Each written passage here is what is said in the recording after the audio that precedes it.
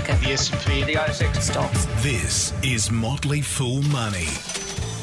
Welcome to Motley Fool Money, the podcast that is mostly House of the Rising Sun with just a touch of Bob the Builder.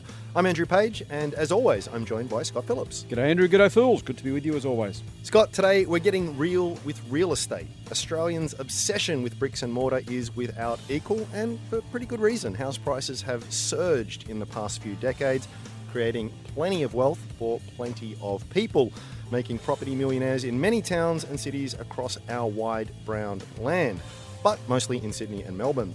That's right, this is a property special this week. We're going to get to the bottom of the debate that's had at every barbecue across this country every weekend. Can the boom keep going? Can it? That's what we're going to try and That's answer. what we're going to try and answer. Let's get on with it. Scott, let's start at the beginning here. Give us a bit of context. Give us a bit of a history with property.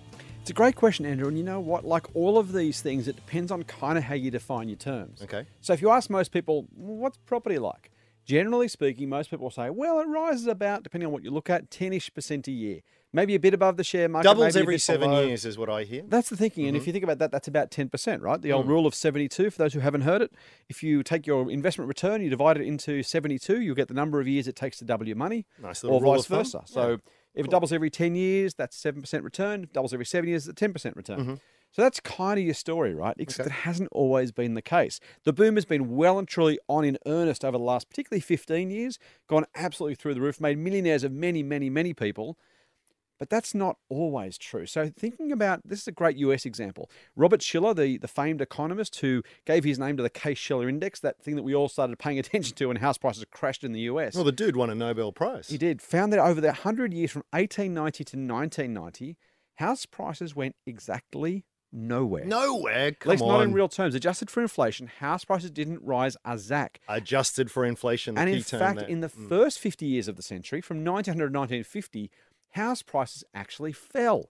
Yeah. So you kind of say, well, which one is it? Is it the 100-year history? Is it the 50-year history? Is it the last 10 or 20 or 30 years?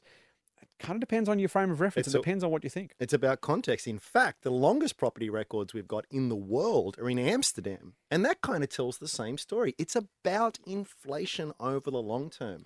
So is it something special about us here? Because it's been well above that for a long, long time here. I know Vanguard published some of these figures here, and we've seen property on average, it depends exactly what part of property you're measuring, but you know, let's call it close to 10% per annum over that period of time. And a long period of time, 30 years, right? So that's I think, you know, we can talk about short-term fluctuations and abnormalities, but 30 years is long-term, right? Well, kind of. I mean, yes, it absolutely is. It's most people's working lives, let's be honest. So in that context, of course, it's absolutely true.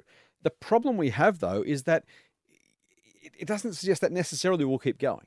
And it depends on what time frame you're using. So, you know, think back to, you know, things that are 30 years long. Well, there's been 30-year Cold Wars that stopped. There have been 30-year booms and other things.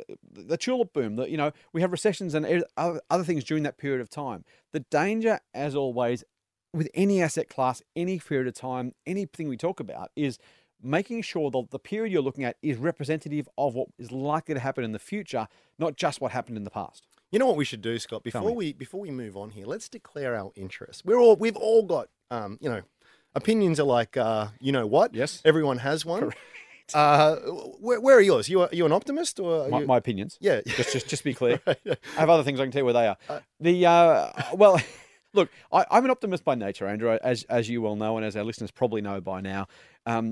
Economies, businesses, companies, you know, things tend to improve over time. There's very, very little that gets worse over time, say for Donald Trump's candidacy for president. Generally speaking, this is the way of things. So I'm an optimist, absolutely. So you're okay with property? Well, I also happen to own a property. So I own a house, or at least the bank owns most of it, but I own some of my house. So I'm well and truly in the ranks of property owners, but I also should say I'm not a property investor. I don't have any property in my investment portfolio at all. How about you? Well, look, I'm a bear. I've actually been a bear for a long time. That's Andrew Page, Andre. You could have asked me 5 years ago what I thought of property, and I would have said, it's crazy. It's ridiculously Can't possibly expensive. keep going up? It can't possibly keep going. How's it gone the last 5 years? Yeah, next question. Although, like a broken clock, if I keep saying it, I'm going to be right eventually. So that's my strategy. Join the ranks of the doom and gloomers who keep telling us the economy is going to crash. So now you know where we stand. Okay, so and again, let's before we really get into the meat of this, let's sort of define what we're talking about here. Right. Now, there's property. Property is like, the share market. It's an extraordinarily broad term. Are we talking commercial property, residential property? Right. Is it a house to live in? Is it a house to invest in? What are we going to talk about? Yeah, look, that's a really great question. We're going to focus mostly on investment property and mostly on residential investment property. Okay.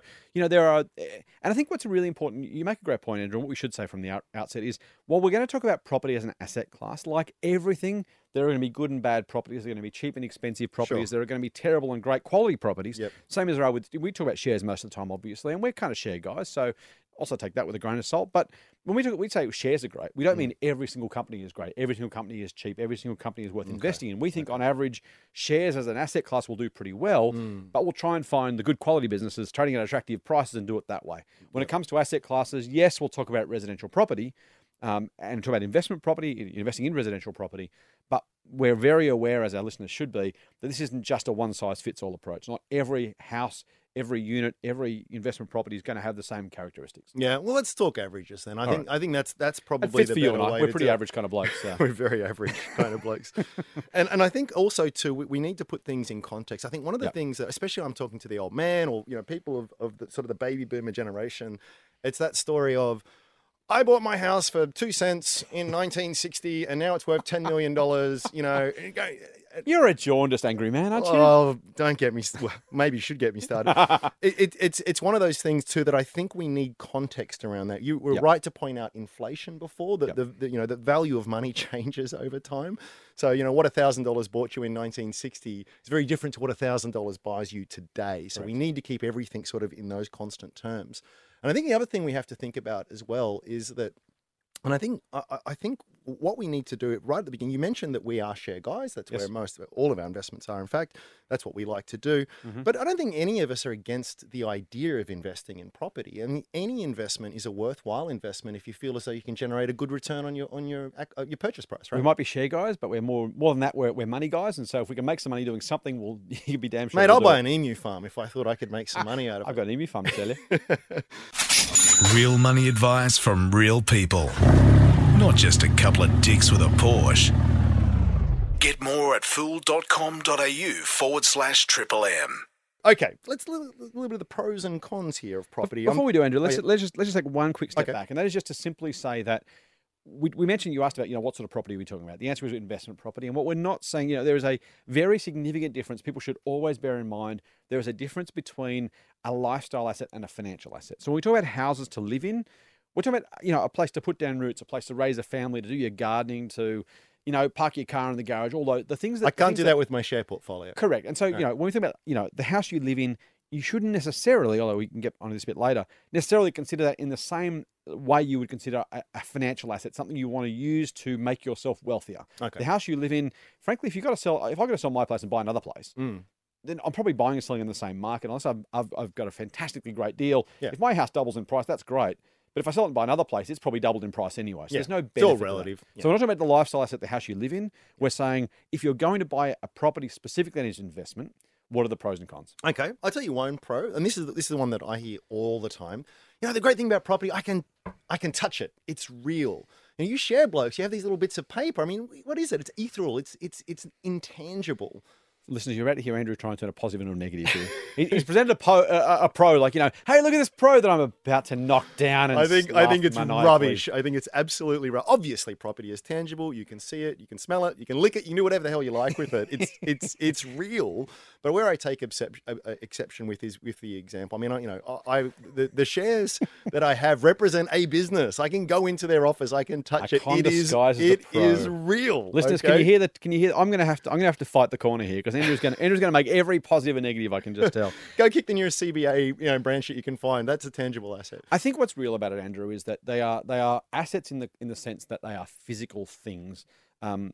It's a thing you can touch and feel. And where companies are different to that is that companies very rarely are worth the value of their assets, the physical things that they own. When you buy a company, you're buying an earnings stream. And if that earnings stream stops tomorrow, you can't cash out your shares for the value of the bricks and mortar. So take the Commonwealth Bank, for example. It's trading currently about 3 times its asset value. So if you had to basically shut down the Commonwealth Bank and say, well, at least I get my share of the assets, you're going to lose about 2/3 of your money. A house at least is a physical asset that is worth, according to the market at least, an amount of money. The property is worth what the property is worth. The physical asset, the thing that sits in the ground or on the ground. Whereas a share, if you buy shares in Woolies or shares in some great tech startup, the tech startup's probably not backed by any assets at all. It's probably actually got negative assets overall. But people will pay hundreds of millions or billions of dollars for these companies because of their future earning potential. So at least with property, and the positive here is it's a physical asset with it's a size, it's a thing, it has value, it can be bought, sold, and frankly lived in. It has more absolute value than maybe an earnings stream of a company that might disappear tomorrow. See, I'd almost argue that it isn't. I'd almost argue that the value of again, we're talking investment property here. It's only really worth, what it can return to you as an investor. And traditionally, and we've sort of diverged from this in recent years, but traditionally it's the income that you get from your tenants, from rent, right? So there is that link between the earnings capacity of that investment property and its value. Yeah, but the earnings capacity won't disappear entirely. From a company that you own, we could say, well, look, Woolies isn't going broke anytime soon. That's probably right. But there are probably 2/3 of companies on the ASX that under the wrong environment could absolutely simply cease to exist. A property can't cease to exist. It's tangible in that sense. Okay. Well, pro number 2. People say it's not volatile. You look at your BHP shares, they're worth $20 one day, they're worth $15 the next, they're worth 30 a month later. You don't get that with property. It's nice and steady. It's not very volatile. Absolutely true. I think that's rubbish, by the way. Here we go again. This is the list of pros, Andrew. Well, it's not volatile because you never measure the bloody price. So you know what your house is worth when you buy or sell it because that's what you pay or that's what you get.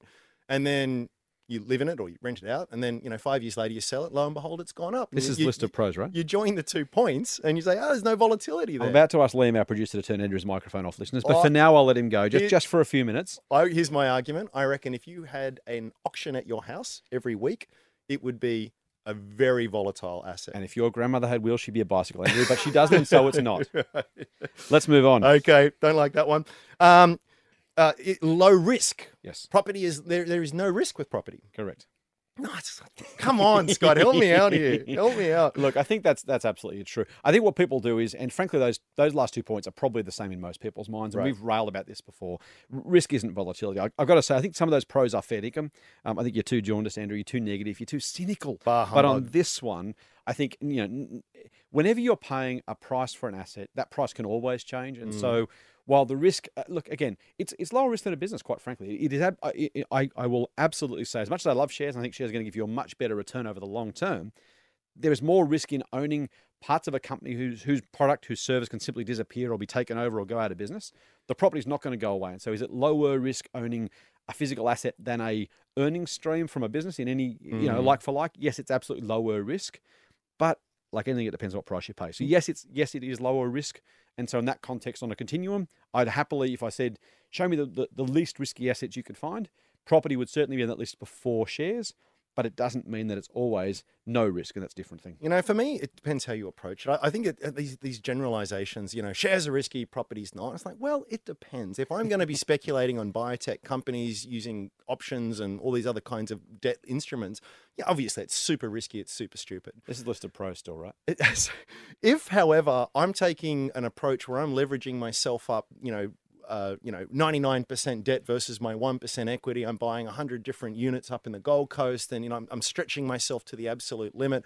That's risky too. So I guess the point I'd make here is it depends on how you approach the investment. You can do some really dumb things in property, just as you can do some really dumb things in the share market. So it's a relative question. But no one's saying it's no risk, right? So that you can always. I mean, look, there are arguments where holding cash is risky as well, because your bank could get robbed or the house could blow up, or there are reasons why you make everything riskier than otherwise would be the case. Okay. On average, I don't think you can argue that housing is more risky than shares. Okay. Whatever. So let's move on to the next part. Andrew Page, Page, for the hate mail coming to us. Yeah, there'll be plenty of that. Indeed. I'm on my own here, I know. Motley Fool Money. Financial advice for real people, not trust fund hippies. Sign up for the newsletter at fool.com.au/MMM. let's get to the real meat here, Scott. Yes.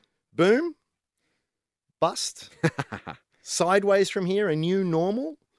Give me. Let's look at those individually. Yep. Why could it be well, it's definitely a boom so far. Why could this boom continue? The simplest reason, the simplest opportunity for house prices to continue to grow at significant levels are probably twofold. The first is there's not a lot of new land being released. And so to some degree, auctions are auctions by definition. And if you've got a lot of buyers chasing a relatively scarce asset, and while there's plenty of property around, there's not so much of it being released, new property being released, that you can simply have the sort of property you want in the sort of place you want for a cheaper price. If you want a decent property in a decent place, decent part of the country, town, city you live in, then you're going to have to pay what the owner is asking. And if there's no more land, that simply underpins the ongoing demand for these things. So there's no more harbourfront property being released in Sydney. There's no more bayside property being released in Melbourne. There's no more riverfronts in Brisbane being released. So to that degree, the demand remains strong and the number of properties available simply don't grow anymore. Yes, you can go and live 20, 30, 40, 50, 60 kilometres away if you choose to, and people do.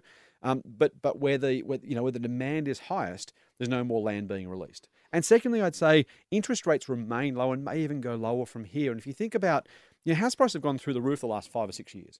The difference is that the repayments have hardly changed because lower interest rates have allowed people to borrow more money and simply pay the same off. If you're paying $2,000 a month in your mortgage, 5 years ago, you could only afford to pay effectively half the price you can for a house today because you can afford the repayments at lower rates. If rates stay low and go lower, and if demand stays high for scarce properties, this boom could have well and truly a way to run. So lower interest rates and not enough property in desirable areas. Exactly. That's your argument. Exactly. So we don't have much land in Australia? I didn't say there's no land. There's no land in desirable areas being released. I'm just poking fun. I know you are. You're just wrong. That's and so what's an average mortgage go for? 30 years? Yep. So interest rates are going to stay at historic lows for the next 30 years? Well, this is the thing, right? The RBA has got its hands tied.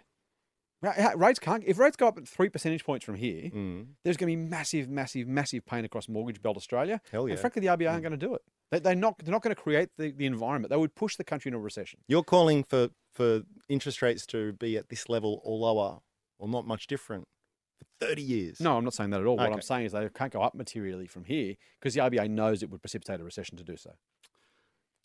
Can I take the bear argument? I'd find that very surprising.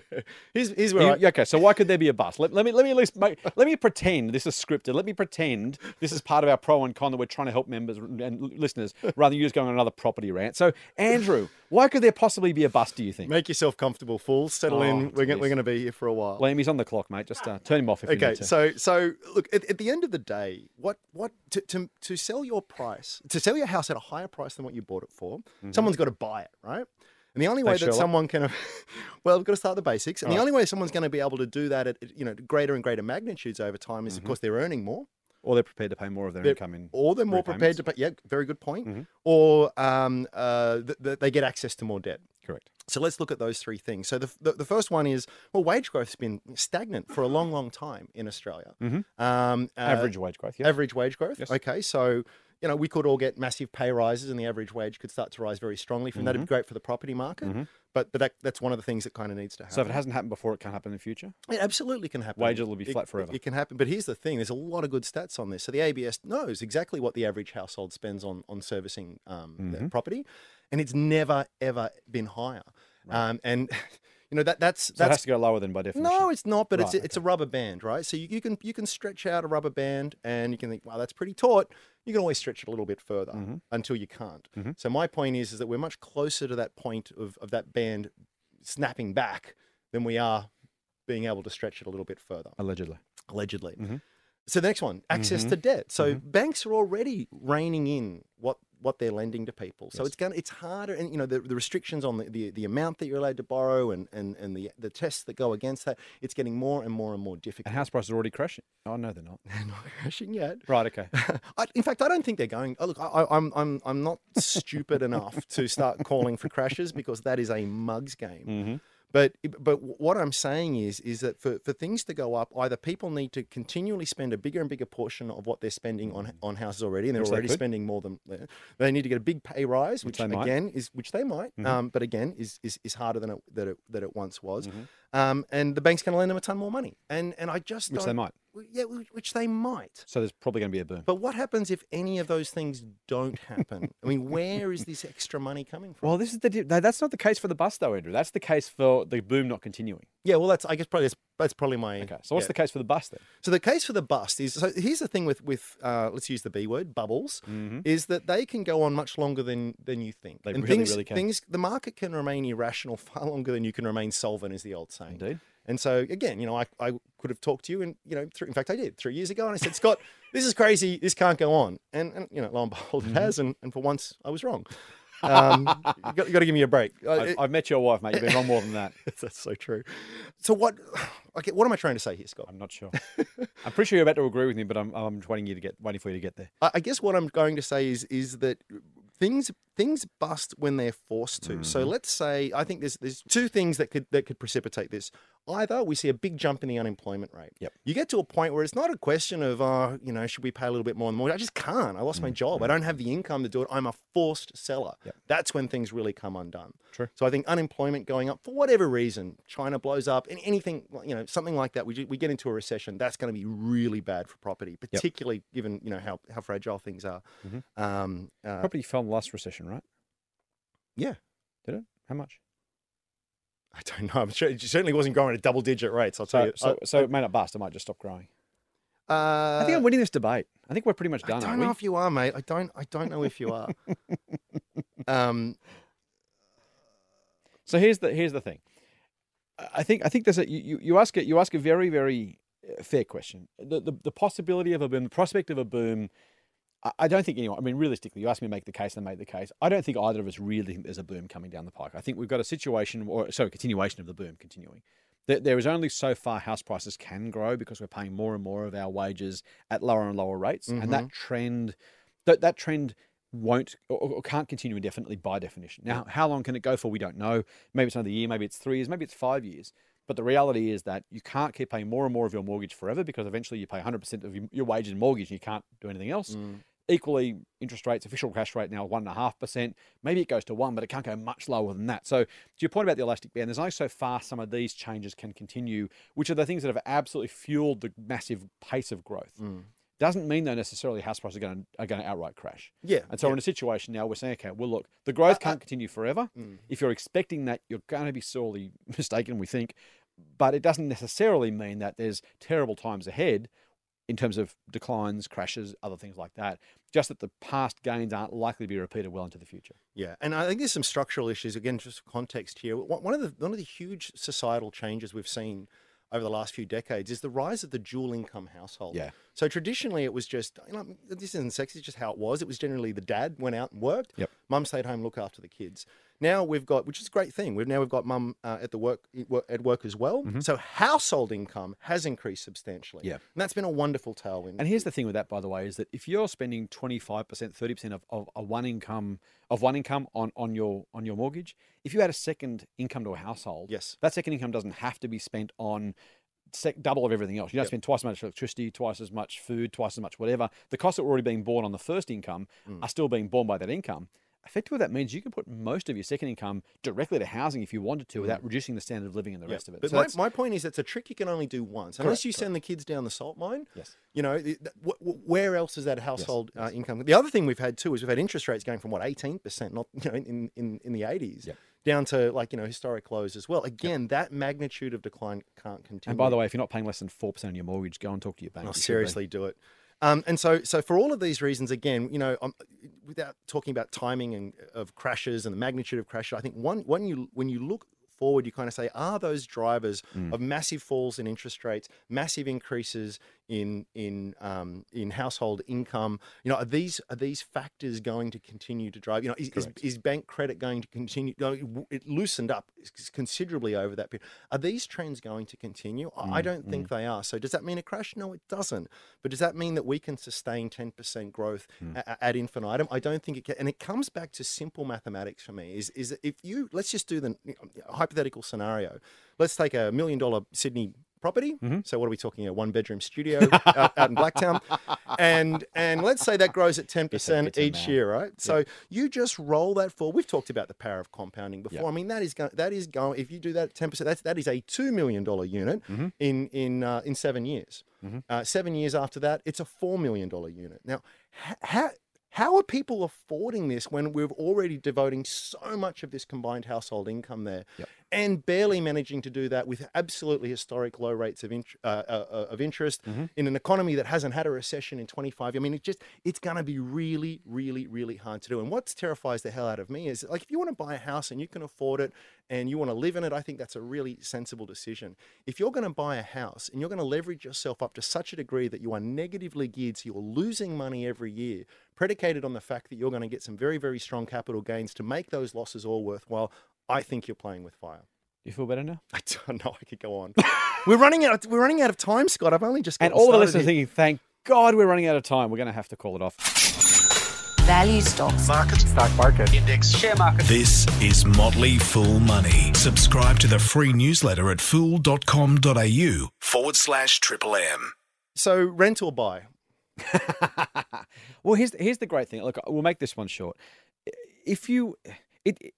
It should be, I would argue, a completely personal, non-financial decision about where you want to live, how much you can afford to pay, and what sort of lifestyle you want to live. If you're the sort of person like me, for example, who prefers to have a place to call home for as long as you want to, no one can kick you out, no one can put the rent up, no one can, make your life miserable, then go and buy a place. If you can find a place you can afford, that you like to live in, an area you want to live, for all of those things that work for you, if you can afford to, I would buy the house. It gives you security that once you've paid the house off, it's yours. You don't have to do anything else to it with it. Effectively, it's a man's home is his castle, right? So that makes perfect sense. On the flip side, from a purely financial basis, there are places you can afford to live now because rental yields are so bloody low, quite frankly. You can afford to live in a whole lot of places you could never, ever afford to buy, no matter what your income. If you said, I can afford to pay X dollars a month, whether that's rent or mortgage, you can live in a much, much, much better, in inverted commas, house in a much, much better, in inverted commas, location, renting than buying. You can't afford to pay the mortgage off in the same sort of place you can afford to rent. And that's a really important distinction. So if you want to live in a harbourside, suburb somewhere in Sydney, in Coogee, for example, or Bronte or something like that, you are far, far more likely to be able to afford to rent there than you are to buy. Yeah. On the flip side, if you're happy to say, well, I'll live somewhere else because I want to own it, then you've got to make that choice. But it really is a trade-off. Yeah, look, I rent, and the thing that I always get is, rent money is dead money. You're just making a landlord rich. You're paying off his mortgage. And it's true. That rent money is gone, and then I'll never get that back. However, I'd say interest is dead money as well. It's not going to a landlord; it's going to a bank, right? Yep. So if you get to a point, and this is the calculus that we've done, is that whatever we would pay in rent is less than what we would have to pay in interest. Yep. And it's the opportunity cost of that deposit or that money that I've got on the side. What kind of return can I get elsewhere? And my reasoning is that yes, I could buy a property, and maybe I'll get some okay-ish growth over that. I'll probably be pretty leveraged in that. I'll be up against the wall. I'll be terrified every time the RBA increases or talks about interest rates and the rest of it. Or I can invest that elsewhere at what I think will be a better rate of return. Oh, totally. And look, purely financially, I would be much better off selling my house, renting it back, and using the leftover money to invest. Yep. And that's why I would say, for most people, I would argue it should be a lifestyle choice rather than a purely financial choice. Yeah. It's where your family is. It's what you do. If you like renting, if you love the place you're living in, go for it. If you want to have a house because that's your thing, go for that too. Well, but make that decision based on what you want to do lifestyle-wise, not purely financial. Well, that's what does it for me a little bit, and what doesn't show up in my spreadsheet is that you don't have any security with the house. You're lucky if you get a 12-month lease. You get kicked out after that because the bloody landlord wants to renovate or sell it. And so you don't have that security. You can't paint the walls the way you want it to do it. So there is that sort of non-monetary degree of consideration. Andrew, we're done. It's time for me to take you to counselling, dude. Oh man, okay. Listen, I think we're going to have to do a follow-up property special, maybe 4 or 5. I promise we won't do a property. But for now, unfortunately, that is it. Scott, thanks for being wrong. You're welcome, Andrew. I'm always happy to prove you wrong where I can. Remember, you can subscribe to us at Triple M's Motley Fool Money. triplem.com.au/podcast. Also, of course, iTunes, your favorite Android podcast app. We really hope you do. And give us a good rating too if you like what we're doing. Even because Andrew went negative on property. Especially. Still give us a good rating. Remember, I'm here too. I've got to try and keep this thing going. Just give us a positive rating. Just pretend Andrew was right for a bit and we'll just move on. It's easy to pretend. Till next time, fools. Full on. The Motley Fool and people appearing in this program may have positions in the companies mentioned. General advice only. Please speak to your financial professional to understand how it may pertain to your situation. Subscribe to the free newsletter at fool.com.au/MMM. The Motley Fool operates under Financial Services Licence 400691.